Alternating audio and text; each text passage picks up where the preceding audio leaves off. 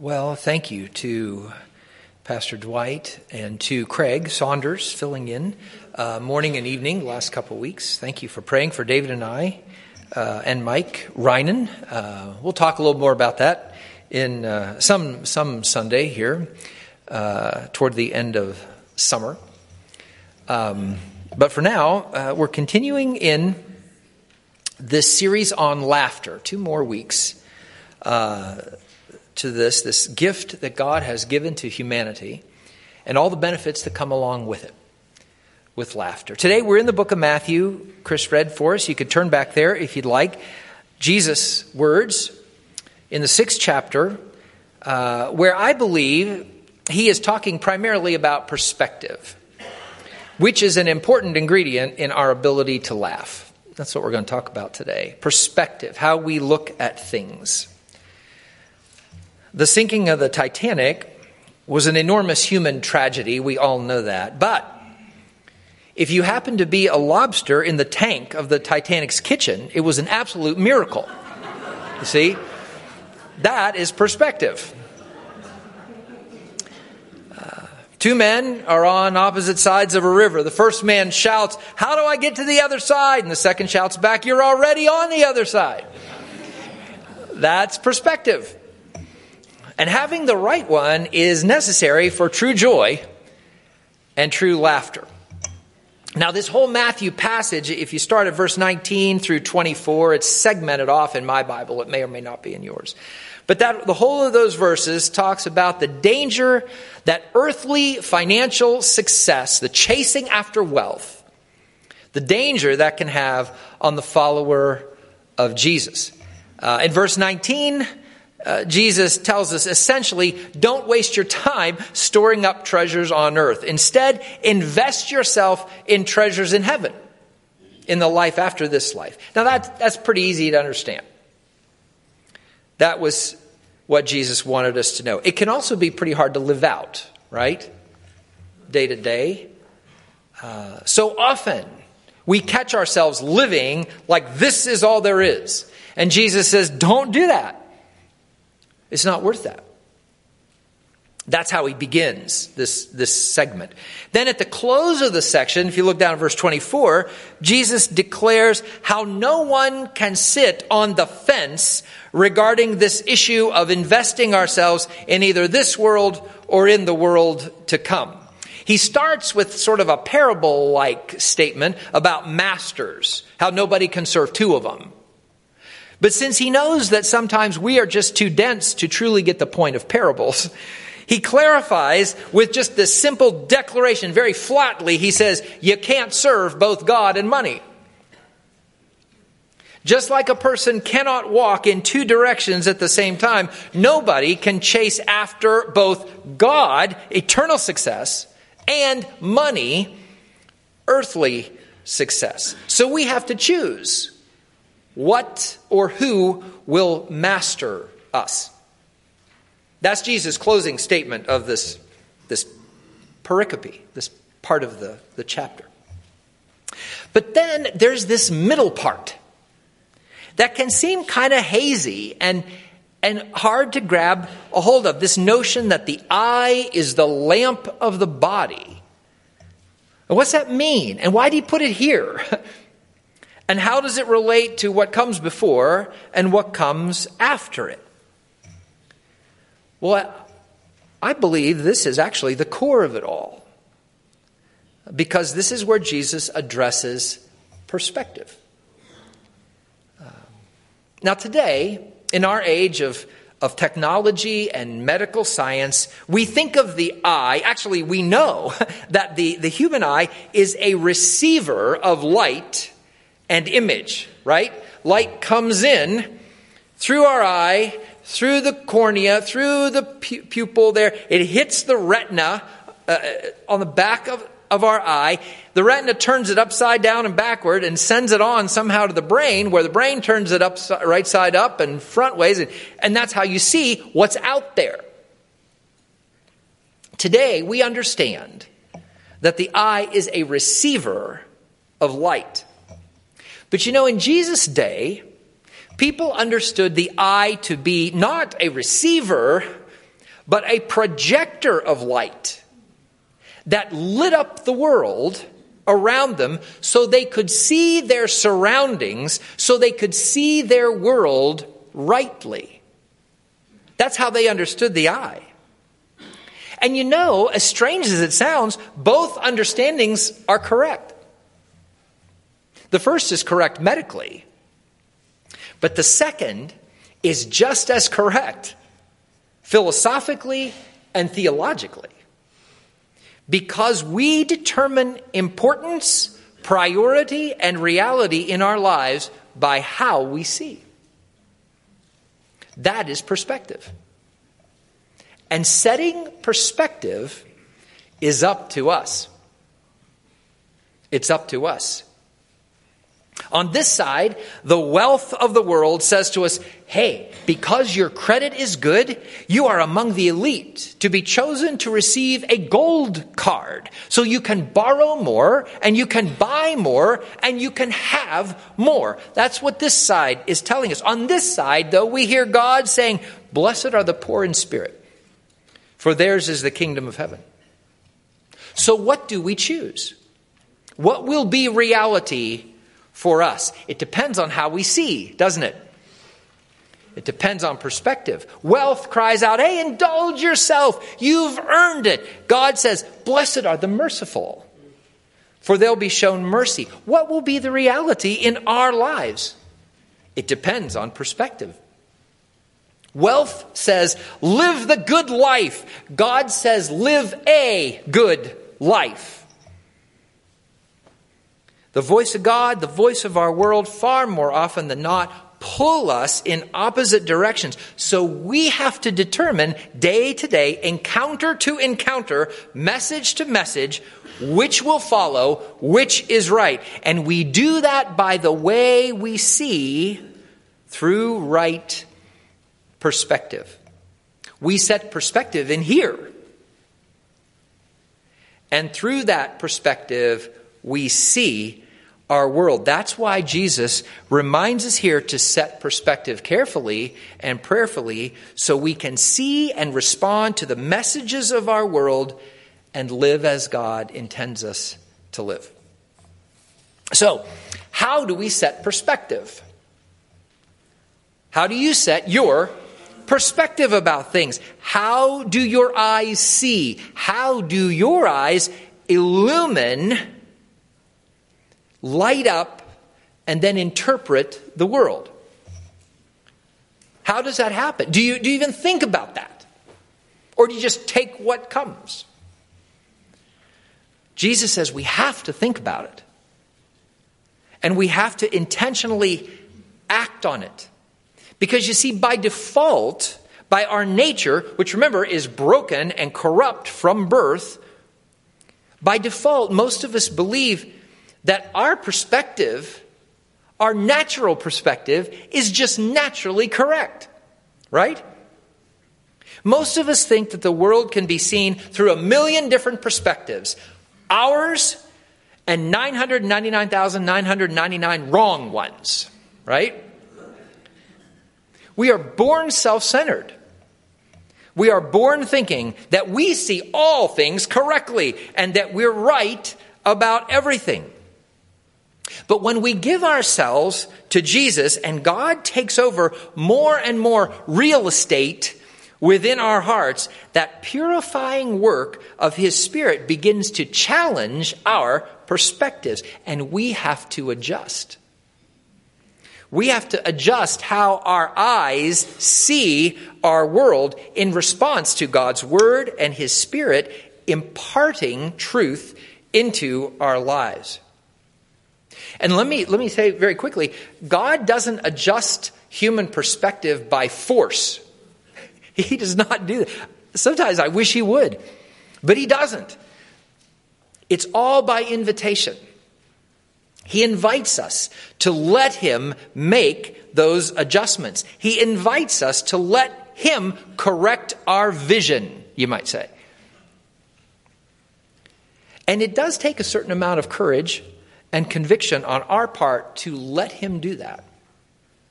To make those changes in how we see. It really does. And some people never will. They just simply will not. When people live for years believing certain things and seeing the world in certain ways, it's not hard at all for God to change them, but it is hard for us to let him sometimes.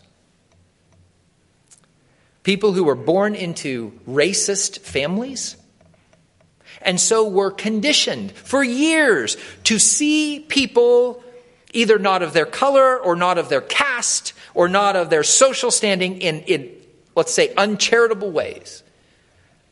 People like that can find a change of perspective pretty hard to consider.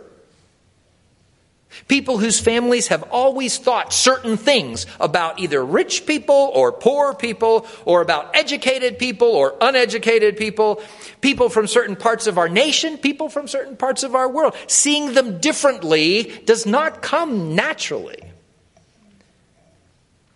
If we grew up with a steady diet of how important social status is, or how important money is, or how important being popular is, or how much better this group is than this group, those patterns of seeing the world are well burned into our eyes to the point that we may well not even be aware of them.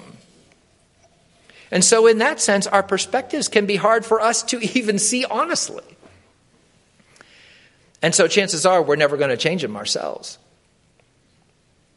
There almost always has to be some catalyst that forces us to question how we see, which is exactly what Jesus is right here.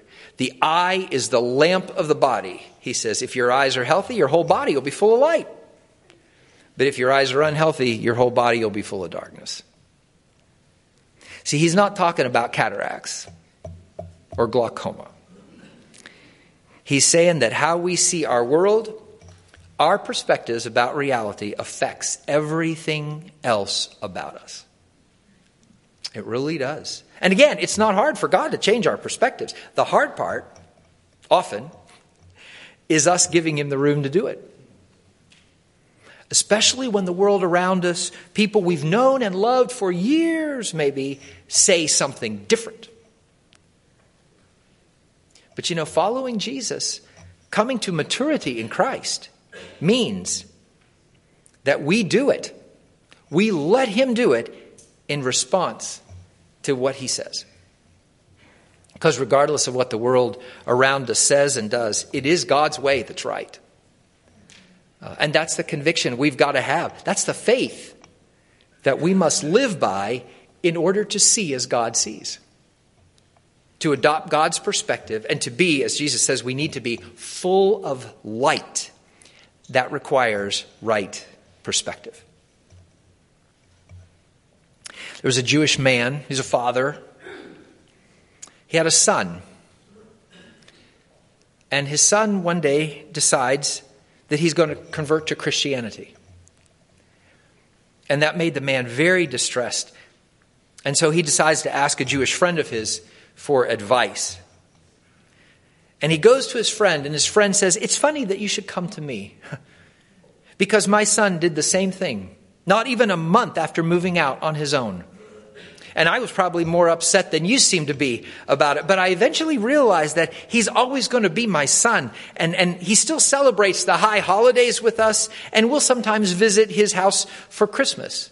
And if anything, I might say it's actually made our family stronger. And so the father goes home and he thinks about this. But he still can't help being upset, no matter what he says to himself in his head. So he goes to talk to his rabbi about it. It's funny you should come to me, the rabbi begins, because my own son became a Christian when he went off to college. He wanted to become an Anglican priest.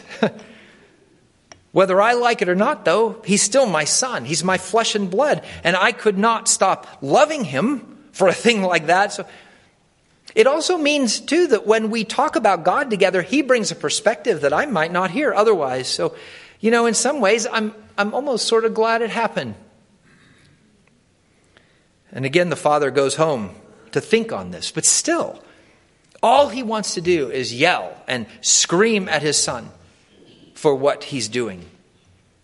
So he gets down on his knees and he prays, Lord, please help me. My son is becoming a Christian and it's tearing me apart and I don't know what to do. Would you please help me? And he hears God reply, it's funny you should come to me.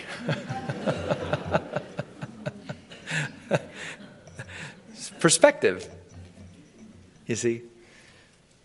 How we understand and interpret the world around us, it changes everything. And for our purposes today, let me say, it's right perspective that allows us to laugh. Without God's perspective informing our own about this crazy world that we live in, we would have no reason to laugh. Because things are hard here. Inflation is high and jobs are uncertain and our leaders are corrupt. Housing is scarce, immorality is rampant, crime and homelessness and poverty and racism. You see it all over our nation and all over our world. Our world is full today of floods and fires and wars. People we love are sick. Things are hard. That's the reality of our world.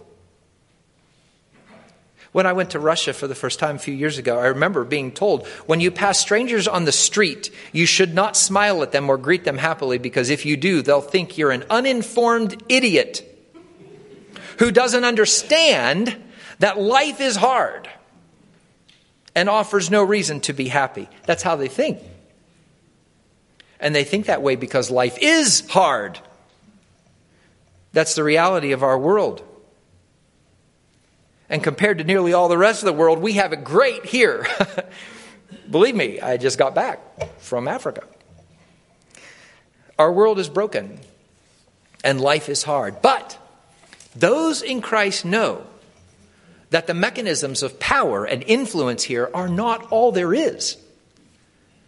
The world is not just a closed system of brokenness and hardship and pain. No, God is at work here in this place. God steps into this world and he rights wrongs and he cures illnesses and he punishes the unjust. He rewards the righteous. He blesses the faithful. He intervenes in the lives of his people. At times, God even breaks the natural laws of order that he created himself for the sake of his own glory and for the love of his creation. He doesn't always do those things.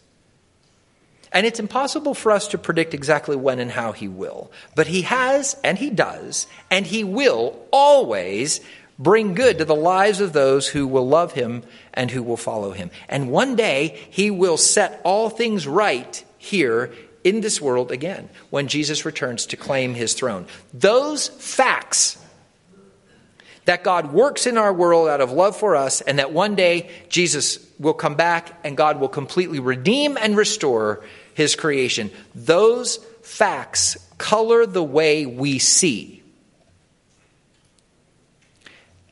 And that gives us something to laugh about. He has not left us as orphans.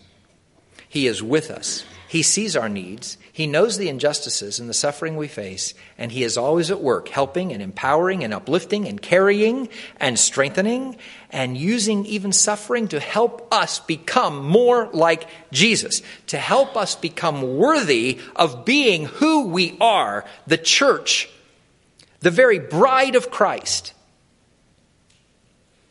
who will sit with him and rule with him and reign with him at the end of the age. That is reality. And when we see reality rightly, when we see as God sees, when we have God's perspective, we can laugh with relief and we can laugh with joy. You see, the laughter of God's people, especially in days of difficulty, that signals our confidence in him, in who he is. Actually, we can laugh because God laughs. You know, Psalm 37 tells us, the Lord laughs at the wicked, for he sees that his day is coming. We laugh for the same reasons that God does. Psalm 59, God laughs at those who set themselves against his chosen ones. In Psalm 2, God laughs at the world's corrupt leaders as they plan and they scheme to destroy him and destroy those he loves, because he knows they're never going to succeed. You see, God's laughter warns cosmic traitors of their coming doom. And God's laughter also reminds his own that not only is all well and good. But even more, our best is yet to come. You see, God's laughter acknowledges that a whole lot more is going on here than just what we can see with our physical eyes. God's laughter arises from right vision, right perspective about reality. And amazing as it is, he invites us to see and he invites us to laugh with him. With him.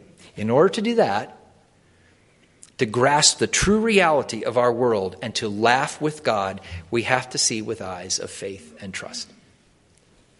Physical eyes won't do it. They'll never do it.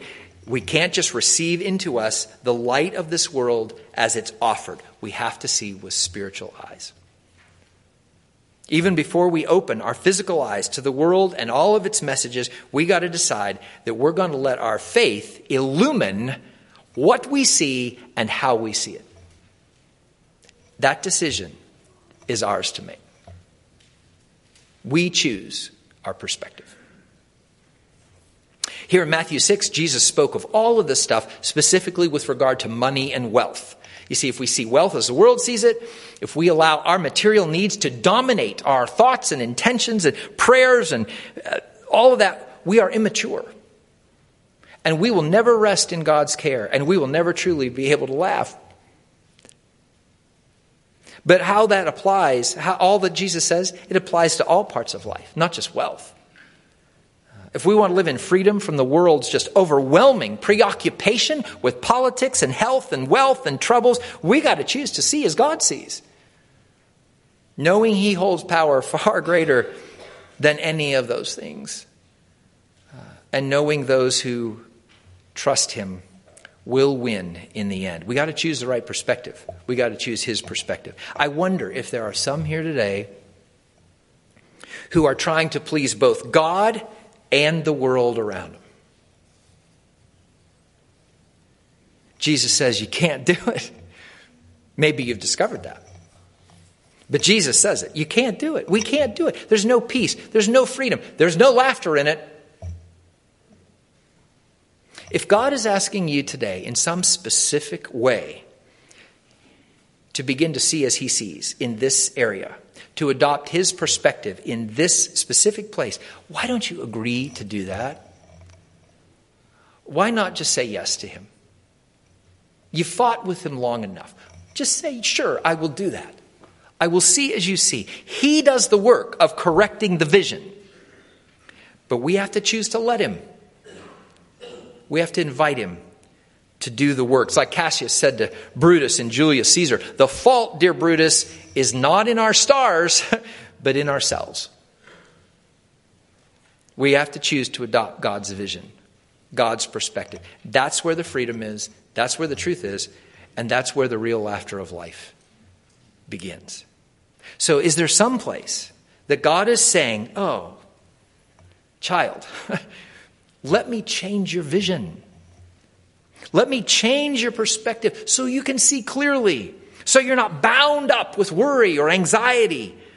So you can be free to laugh. If God is pointing out a place like that in your life, would you come and place your vision on the altar today?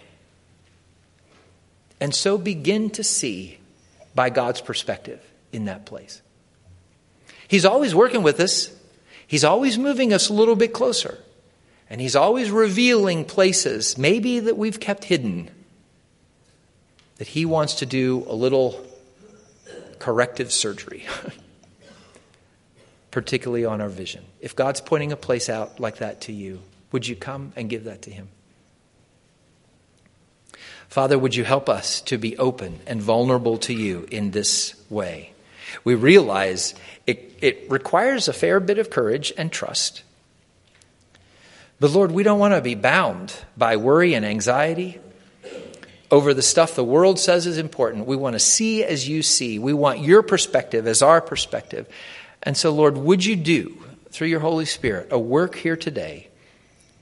Would you correct our vision in any way it needs corrected so that we might see as you see? We give ourselves to you. We give our eyes to you. We give our vision to you. Would you change us however you choose? In Jesus' name.